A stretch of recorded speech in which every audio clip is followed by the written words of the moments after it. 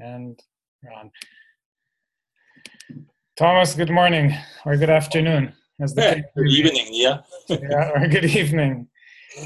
So this is the Applied Ethics Center podcast. I'm here with my friend and colleague Thomas Brudholm. Thomas is a associate professor at the University of Copenhagen and the Department of Cross-Cultural and Regional Studies. And Thomas has written some very important works on resentment, has a big book on hatred coming out this spring with Oxford, has an important collection on the emotions and mass atrocity coming out soon. So Thomas, welcome. It's great to see you. Thank you. It's a pleasure to be with you. And so Thomas, since you've done this incredible work through the years on resentment and hatred, I thought, what an interesting and uplifting topic for our listeners to get some more insight into. So I wanted to maybe start with asking, you're coming out with this new book about hate and giving a philosophical account of hate. How did you become interested in that? Well, there's a short story and a little longer story. Okay. And the short story is that around 7 years ago, the whole discourse or concept of hate crime came to Denmark and came to Europe more widely. So we suddenly got this word, hadforbrydelser, hate crime in Danish. And I wondered, what's that? We have never heard about that before. Maybe someone could remember reading something about something happening in the US, and then you would see the word in English, hate crime. But suddenly people, human rights advocates, and others started talking about hate crime. And at the same time, I had kind of maybe floating in the back of my mind, something to do with hatred, because I had, as you also mentioned, worked on anger and resentment previously. In my work on resentment or anger, hatred figured kind of always in the background as the evil other, as what anger and resentment was definitely not, and what it should not be conflated with. So I kind of mistreated hatred the way that I liked resentment not to be treated. So I owed hatred more hatred. And finally, at the same time, I before I came to the University of Copenhagen, I worked at a department for genocide and Holocaust studies. And in the field of genocide studies, hatred has been discussed for long, and there are heated debates for long about the causal role of hate in genocide, but often with little or no reflection on what do we mean when we talk about hate. There was a kind of confluence of different reasons for settling on this happy topic of hatred. Yeah. So to pick up a couple of the threads there, when you say that you mistreated the idea of hatred, or that this idea of hatred deserves an apology, why is it that it deserves being treated more seriously? Why is it that it deserves this more nuanced examination? Are there some versions of hatred that we should think about as more legitimate than others? So I guess my question is, why wasn't your initial response to say, resentment and anger, maybe there's something to save from them and they're important politically, but hate is just destructive, which kind of would be I assume, the layperson's response? Why not just go with that? Yeah, that was my response. Yeah, right. And when I started working on hate too, it was mainly for kind of analytical reasons, simply to become more clear about what do we mean, not as in the case of anger and resentment to kind of defend anger. In the case of resentment and anger, I myself was a bit angry on behalf of genocide survivors and apartheid and torture victims who, as I saw it, was sometimes kind of pushed to try forgive when they perhaps shouldn't. And in that context, I as many others, I not just explained but also defended anger.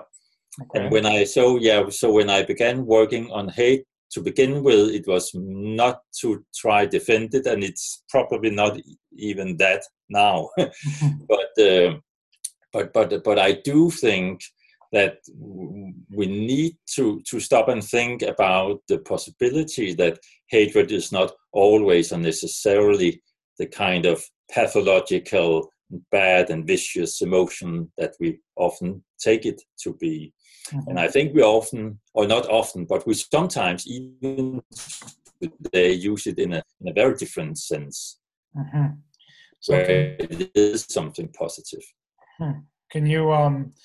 Can you give me some examples where hate would be?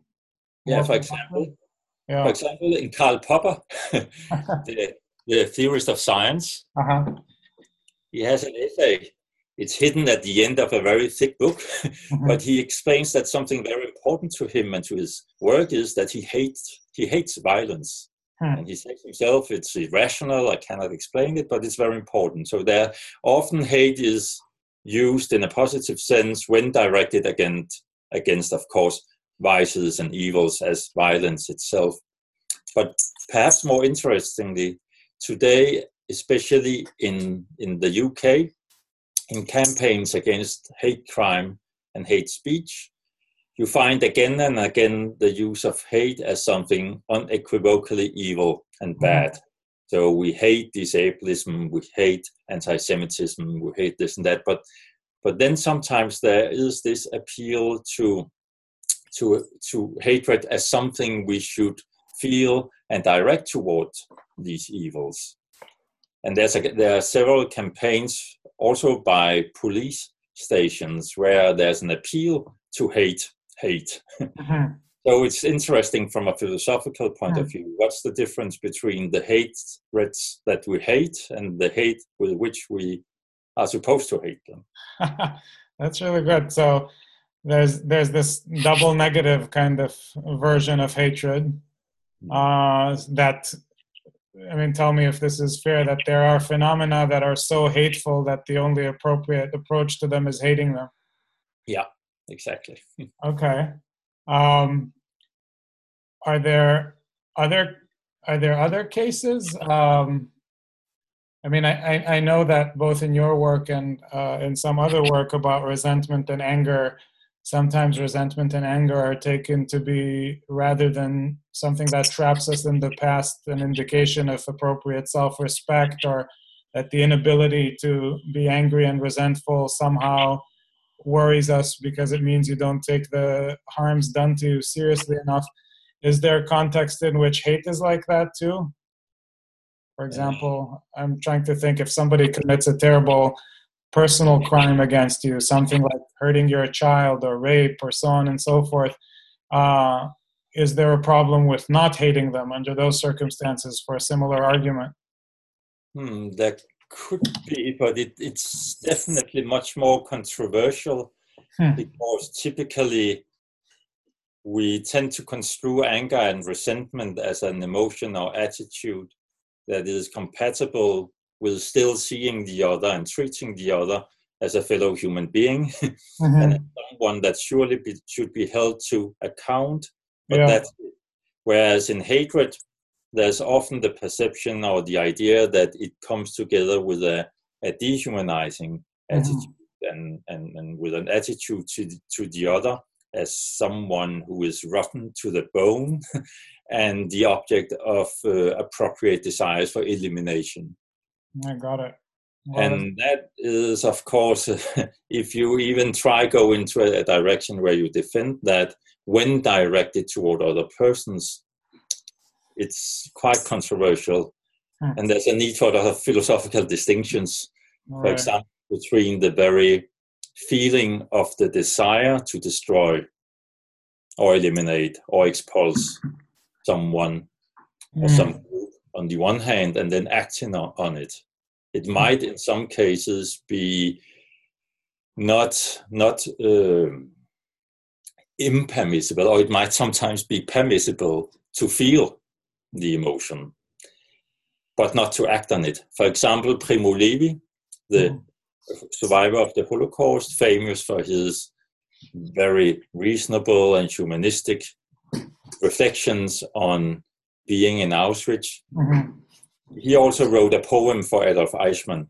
And in that poem, he wishes Adolf Eichmann millions of sleepless nights. He kind of wishes endless suffering upon this man.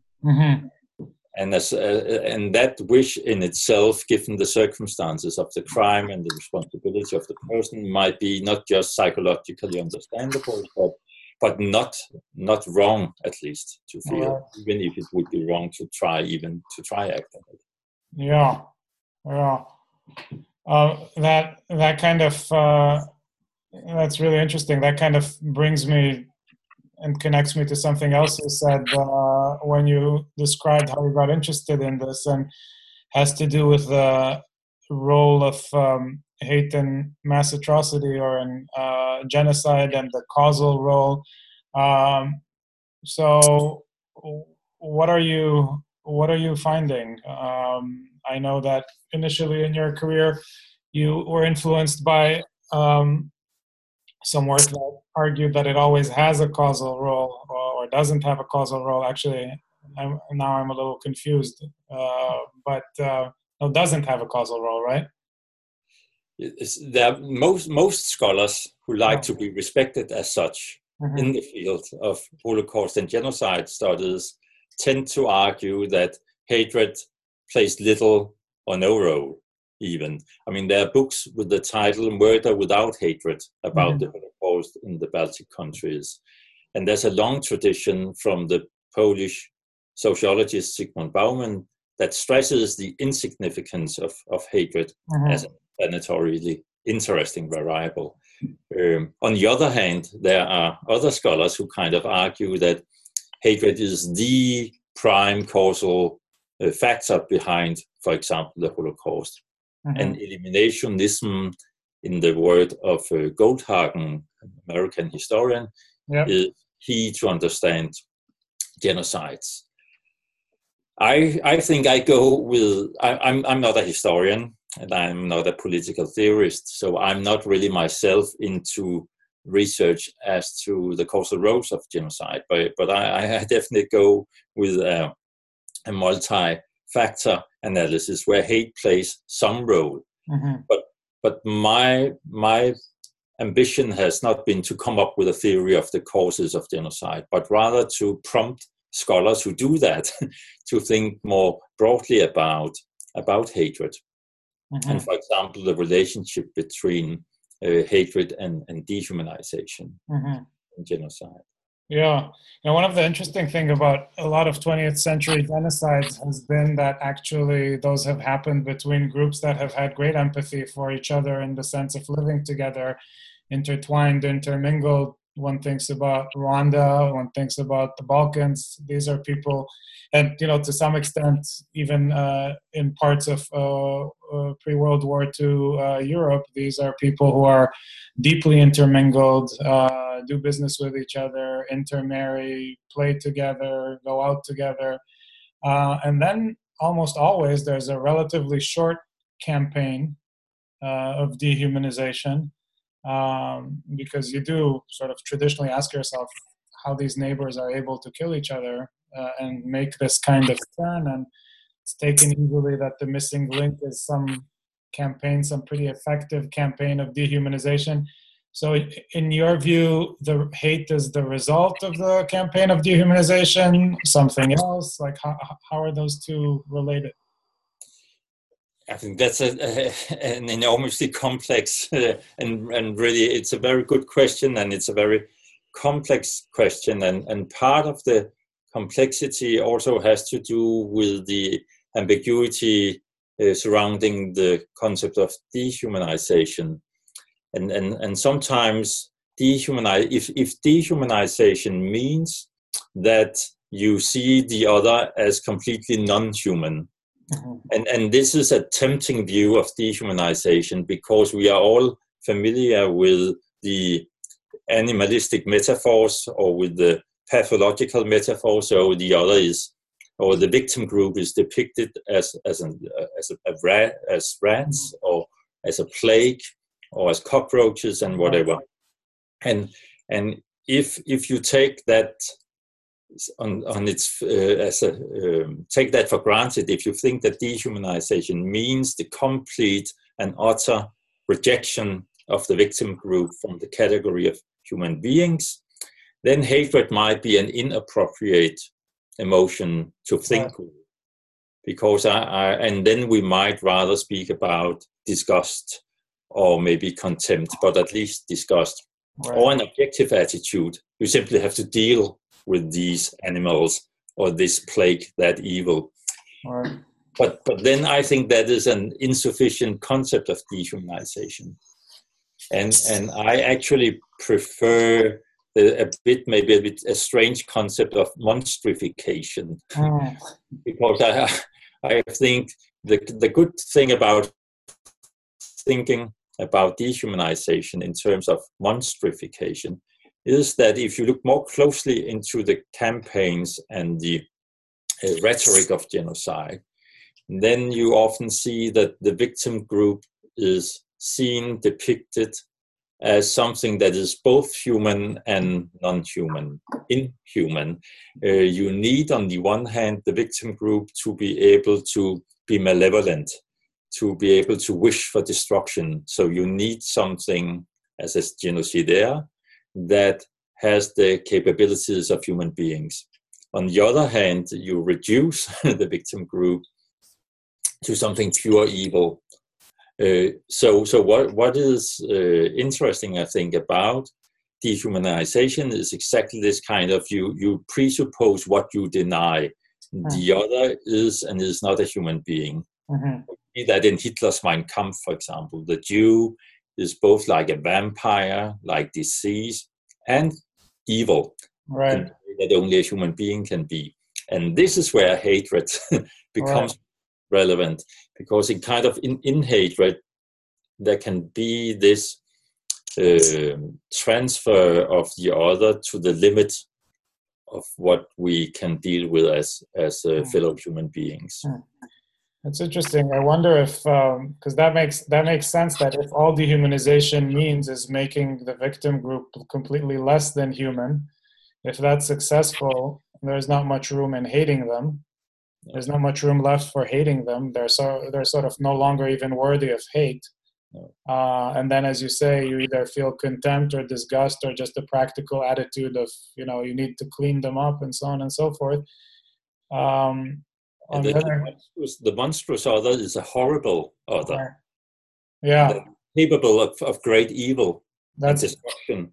In a way, that's even right. In a way, that's even a version of superhumanizing rather than dehumanizing. You could say that. Right? They become some sort of super, like some kind of superhero or super villain. It's interesting because one of the first, an early analysis of anti-Semitism claimed that some of the Europeans see the Jews as a ghost among the people, and kind of added a supernatural, superhuman type of approach that made them not only despicable but also an object of fear. And I think that goes nicely with the analysis that you're offering. I wonder empirically if there are some cases of genocide where one happens and some cases of genocide where the other happens.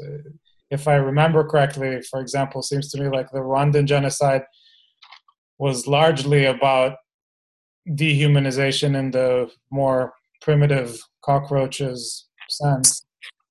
But I'm not sure if I'm completely right about that. So in other words, whether all of these cases involve monstrification or some involve more monstrification than others, and if the ones that involve more monstrification than others, somehow you could illustrate that more hate was involved.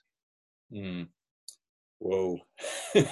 Now comes up your empirical political theorist. No, I'm just curious.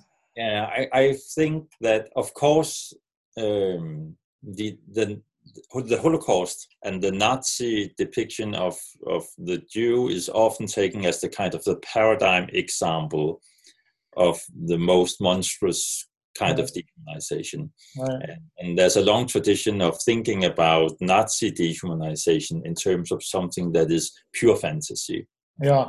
There's no kind of smoke where there's fire. It's also called what is it? Langmuir talks about chimeric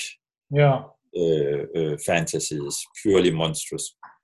But I think that if you go, maybe we have to distinguish between the level of rhetorical campaigning, the pamphlets, the radio programs, where you might be able to find kind of pure, simple, complete, utter categorization of the victim group as purely not human. But I think as we move from rhetoric and propaganda to the killing fields, it's impossible. I think if you move to the micro descriptions of genocidal perpetration, whether you talk about neighbors or strangers, it's clear that you deal with another human being. Yeah. So there will be this maybe between the ideology of the other as a disease, as something that has to be destroyed, and the reality of the other as you see him right there, standing there as a woman or a child or a man. So is your sense that, like, theoretically, that people like Hannah Arendt and Eichmann in Jerusalem, or Carl Schmitt and the concept of the political, they just don't take hatred seriously enough?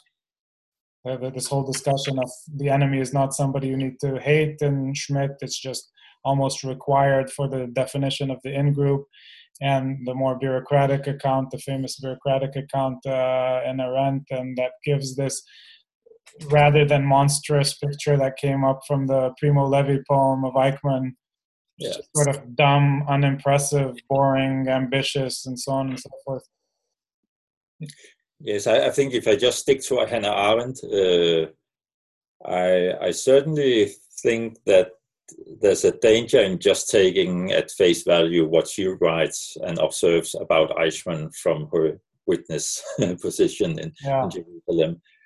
And I think that it has to be supplemented, for example, with these poems and descriptions and reflections on behalf of the survivors and the victims. Yeah.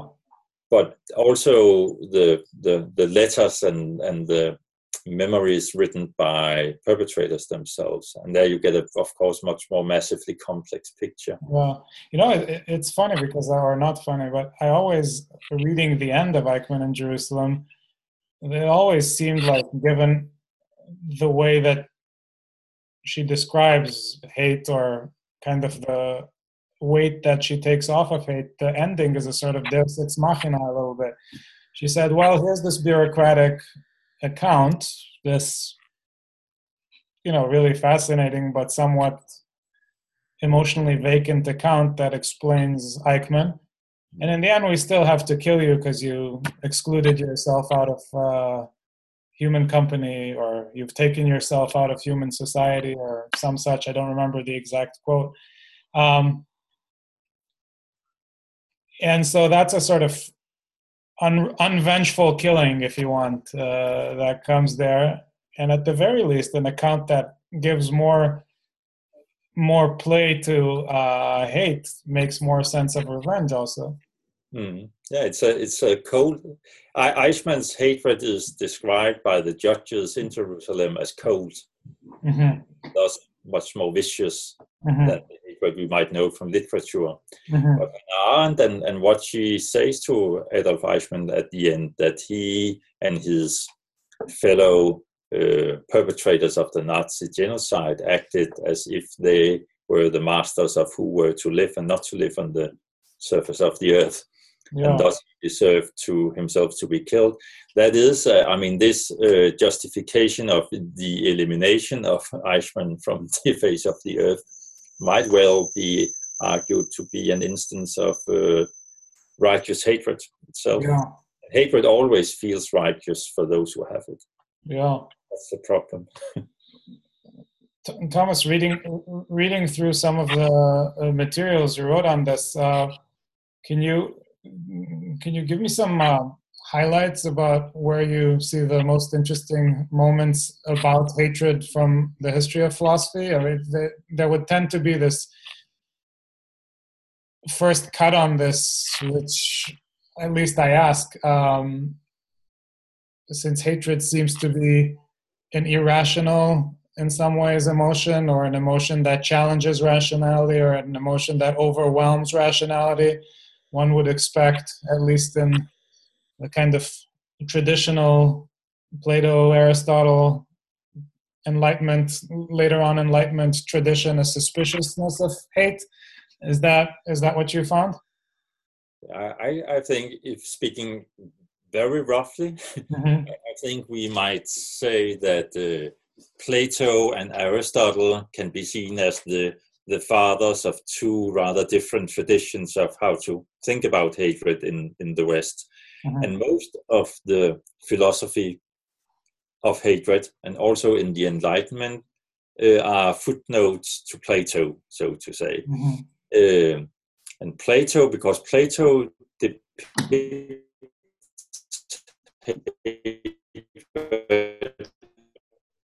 as pathos in another, and Plato in a very brief and often unnoticed passage in the Phaedo introduces a concept of hatred of argumentation that he calls mysology. Mythos meaning hatred, and logos, of course, reasoning, argumentation. And I think this is a really interesting concept, and in that dialogue, I think Plato, as the first philosopher in the West, allows Socrates to explain kind of the anatomy of hatred when hatred takes the form of a vice and a disease. That, according to Socrates, is the worst evil that can befall a man. Mysology, the hatred of argumentation, turns us away from, it not just does it turn us away, it encourages us to vilify and destroy reasoning and argumentation. And reasoning and argumentation and examining life is, of course, what makes life worth living. So hatred in itself, at least in the form of mysology, is the worst evil. So that's Plato. and then you can see from Plato and all the way up through philosophy. It's a very specific form of hatred, right, though? It's a specific form of hatred. And but you find again and again that philosophers are interested in the form of hate in different periods that is seen as a threat to what should matter the most to us. So in Immanuel Kant, much later, hatred is seen as a passion or Leidenschaft that destroys the autonomous exercise of reason. But this is then the one tradition. The other tradition, which is at least as interesting, is in Aristotle. And in Aristotle, misos, or hatred, is a normal and customary or acknowledged emotion, a response to perceived evil. So I think you can, in a way, you can see these two grand old philosophers as the fathers of two traditions. One that is absolutely against hatred, at least in the form that with which Plato is concerned, and another that allows for hatred in being exercised in vicious as well as virtuous versions. So on an Aristotelian picture, the ability to feel hate at what's appropriately hateful can be an indication of virtue, actually? Yeah. Kind of like... And the absence of the ability to hate things that are truly hateable or odious is a lack of virtue. I mean, if you are indifferent, or if you even appreciate things that are odious, it's a lack of virtue. But then hatred is, of course, something very different in or partly different in Aristotle, because there are also similarities when you hate. You have this desire or motivation to expulse or eliminate the object of hate. Aristotle writes that the man who hates, or the person who hates, we might say, wishes that the who or what he hates should cease to exist. Mm-hmm. And this is kind of the classic idea of hate, as this the prototypically hatred moves towards or motivates elimination, annihilation. Mm. This is what one of the most peculiar characteristics, I think, of hate, if you compare it to other emotions. It's interesting. So there can definitely for Aristotle be a mean about hating, even. Yeah, and you can even say that in his rhetoric, he provides the very first instruction in how to incite hatred. He treats, and that's so fascinating from our perspective today, that he treats hatred on a par with shame and anger and the other emotions. It's not taken out. I think today it appears sometimes like hatred is perhaps the last taboo emotion. I mean, you can be jealous, you can even have envy, you can be angry, but hate is kind of off limit, but not in Aristotle. That's really interesting.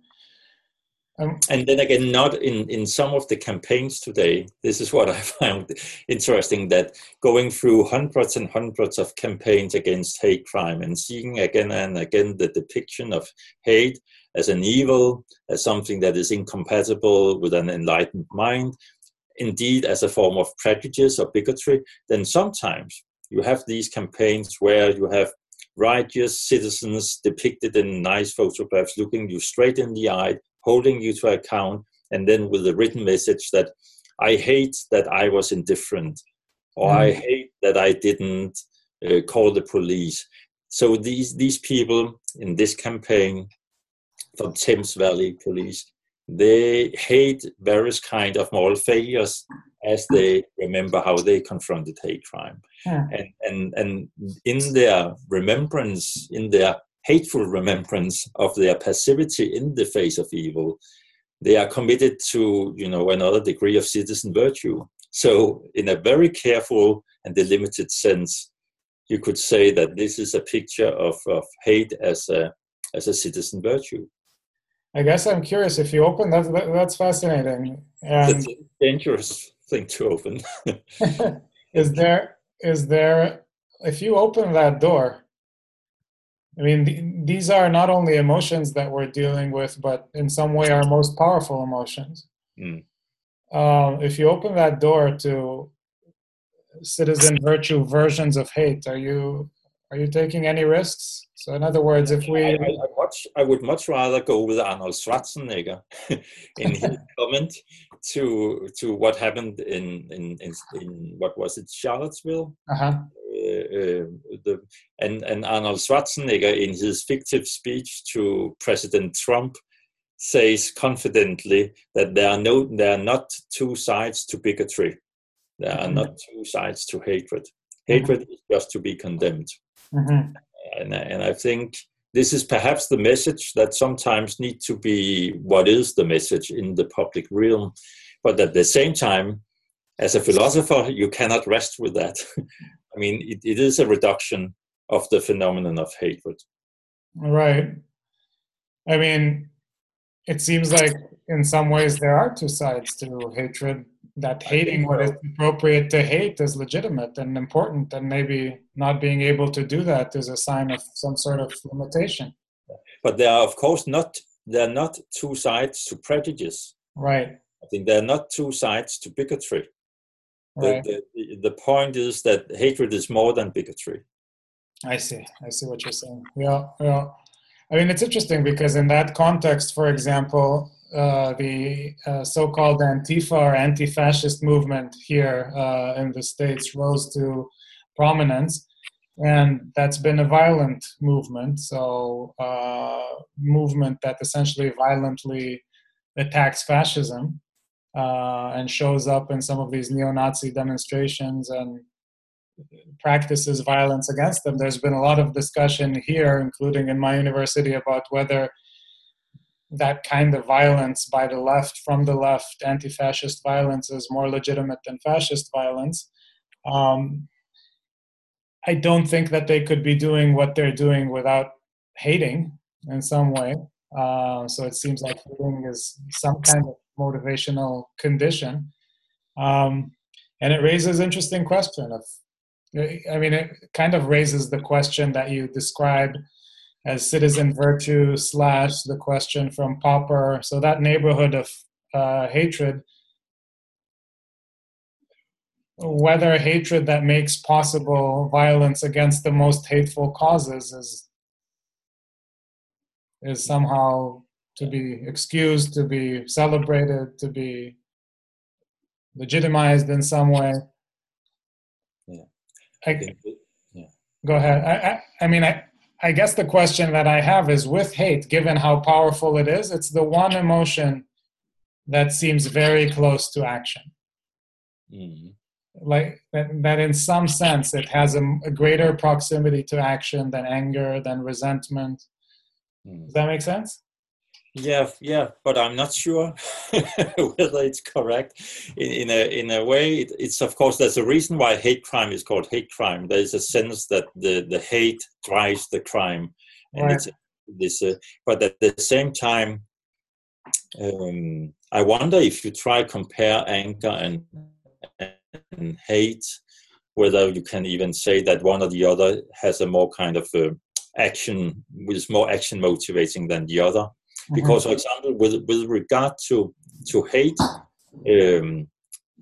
one of the reasons why it's so complex to discuss is that we probably have to distinguish also between talking about hate as an occurrent emotion and as an attitude. So, for example, when Iago in Shakespeare's Othello, he says, "I hate the Moor or the Moor." I hate someone.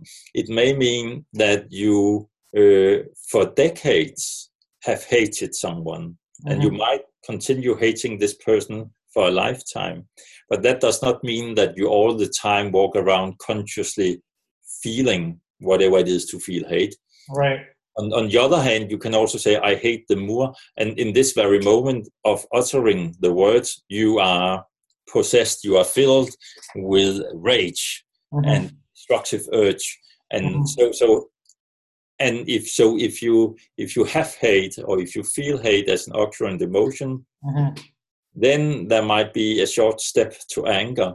But hatred can then also be an attitude, and it can be cold, and it can be a passion that is compatible with calculation and reasoning, maybe to a much higher degree than anger and disgust, contempt. So you can have, I really hate this or that or those people, but I will not do anything for the moment.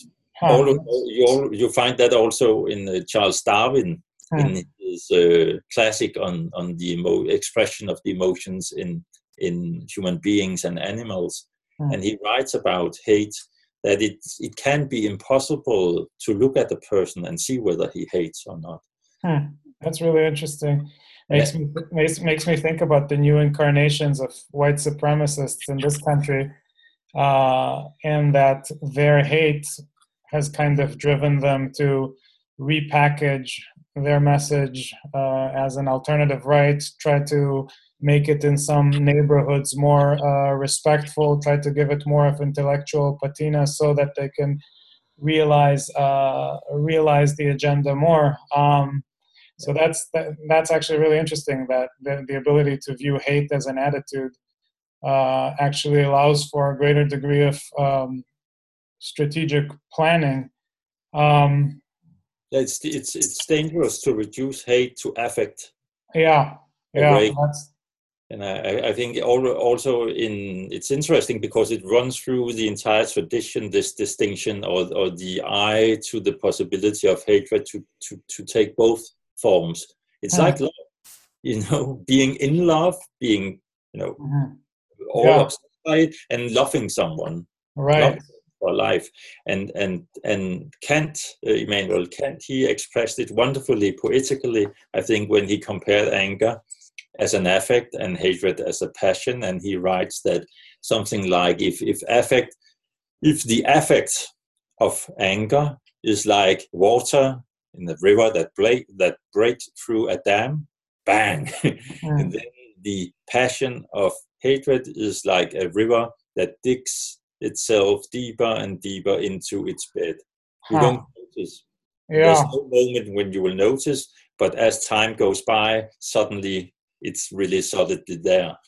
Yeah, that is a beautiful picture, especially because it also captures this kind of long-term undermining that hate has, and because it captures the kind of almost rot, from the word rotting, that it creates.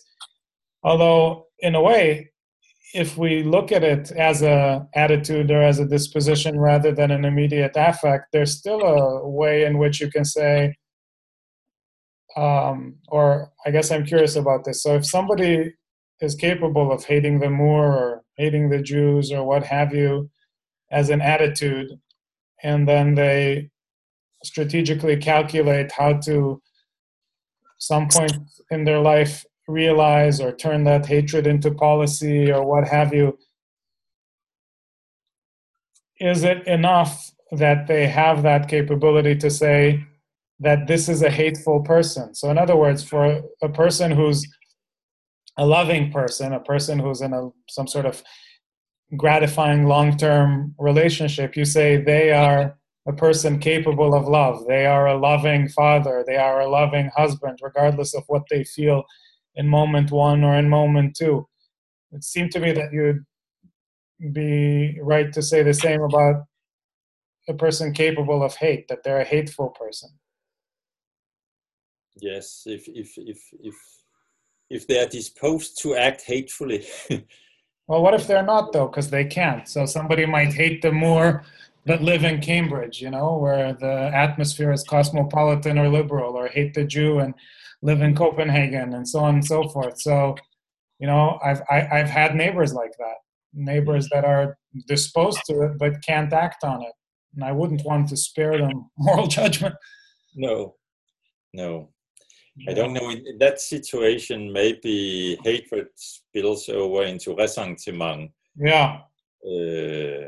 Defined as this, centrifugal reliving of certain emotions endlessly, because you have the inclination, but you don't have the power to act on them. So you cannot let go of the feeling that you are justified feeling this or that, but you also cannot act out the feeling, and then it simmers and keeps. Thomas, can you be wrong about hating? Can you think that you hate acts and be wrong about it?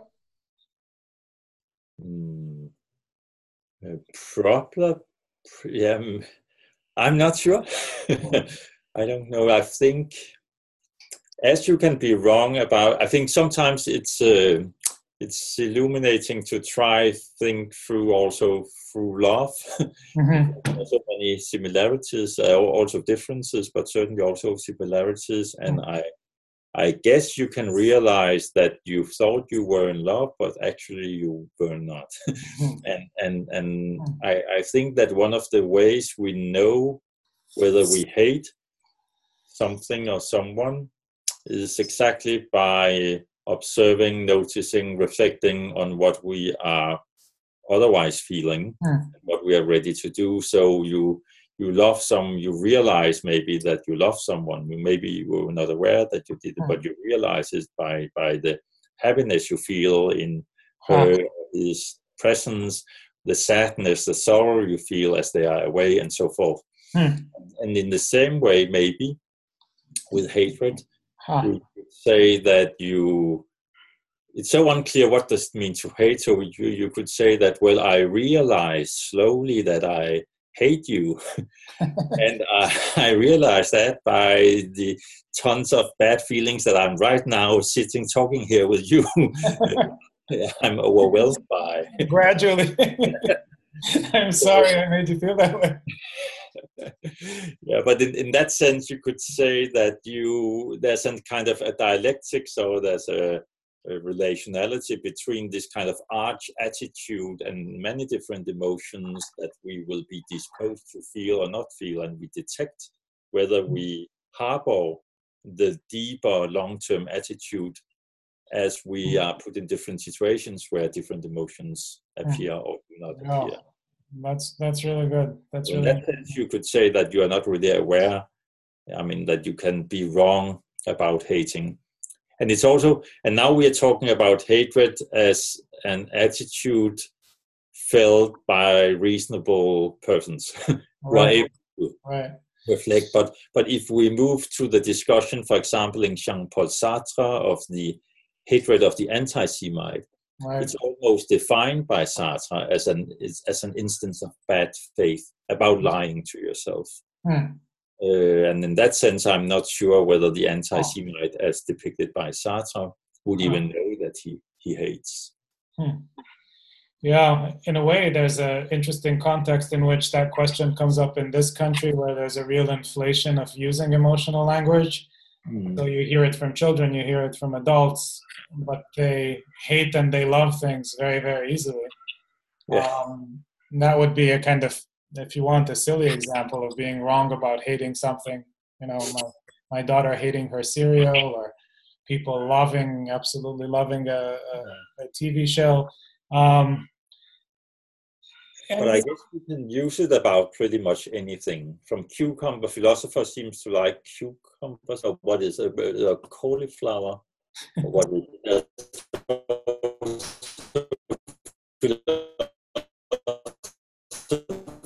Broccoli. I think it's broccoli that always appears as the example of a trivial, simple hate. And but I guess that the criterion for hating in a vernacular, common, everyday sense could be that you hate something if you wish for living in a world without that something. Doesn't mean that you necessarily want to rid the world of this something, but you want to live in a world where you don't have to bother with that. And the second thing would be that it's something essential, or something that is not accidental about this something that you want to eliminate. If you hate broccoli, you will not be able to eat it if you are served a yellow broccoli or another kind of broccoli, or any broccoli is bad. If you hate something, if you hate the Tutsi, moving now to the dark blue, if you hate the Jew or the Tutsis or whatever, you hate them all. I mean, children, soldiers, civilians. I hate, or someone hates these kind of people. And this goes all the way back to Plato's very first analysis of hate. The misologist or misologue hates all kinds of argumentation, not just bad argumentation, not just bullshit. He hates argumentation per se. And the same, the misanthrope hates human beings. Per se. But that might be, I think, what we could call prototypical hatred, paradigmatic hatred, this kind of universalistic attitude. And then comes some of the problems, for example, in the field of hate crime, where you find discussions whether misogyny or whether rape can be a hate crime.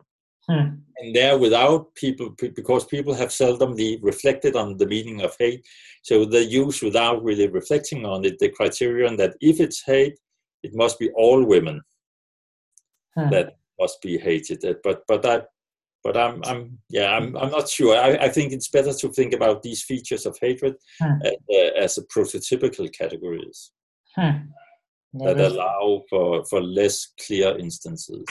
That makes a ton of sense. You know, as I was thinking about our conversation this morning, when I was driving back home, I listened to the radio, and there's a new scandal here with one of the persons in the South. Uh, his last name is Moore. I'm blanking for the moment on which state he's from. He's running for a Senate seat. He just won the Republican primary in one of the southern states. And he seemed like a complete, it's a very conservative state. He seemed like a complete shoo-in to become the senator from that state. And then over the weekend or a few days ago, reports started coming out that years ago he had behaved inappropriately sexually to underage girls, to 14-year-old girl, maybe more than one. Again, I'm not 100% on the details. And the interesting thing was, as they interviewed people, they interviewed his constituents, a very powerful sentiment was that even if all of this turned out to be true, he's denying it, but even if it all turned out to be true, they would certainly vote for him because it's better than a Democrat winning that seat. And that was a quote from several people. Yeah. And it struck me thinking about the materials that I read from you, that in a way that would be an indirect way in which you find out how much you hate somebody. If you prefer a pedophile to a Democrat politically,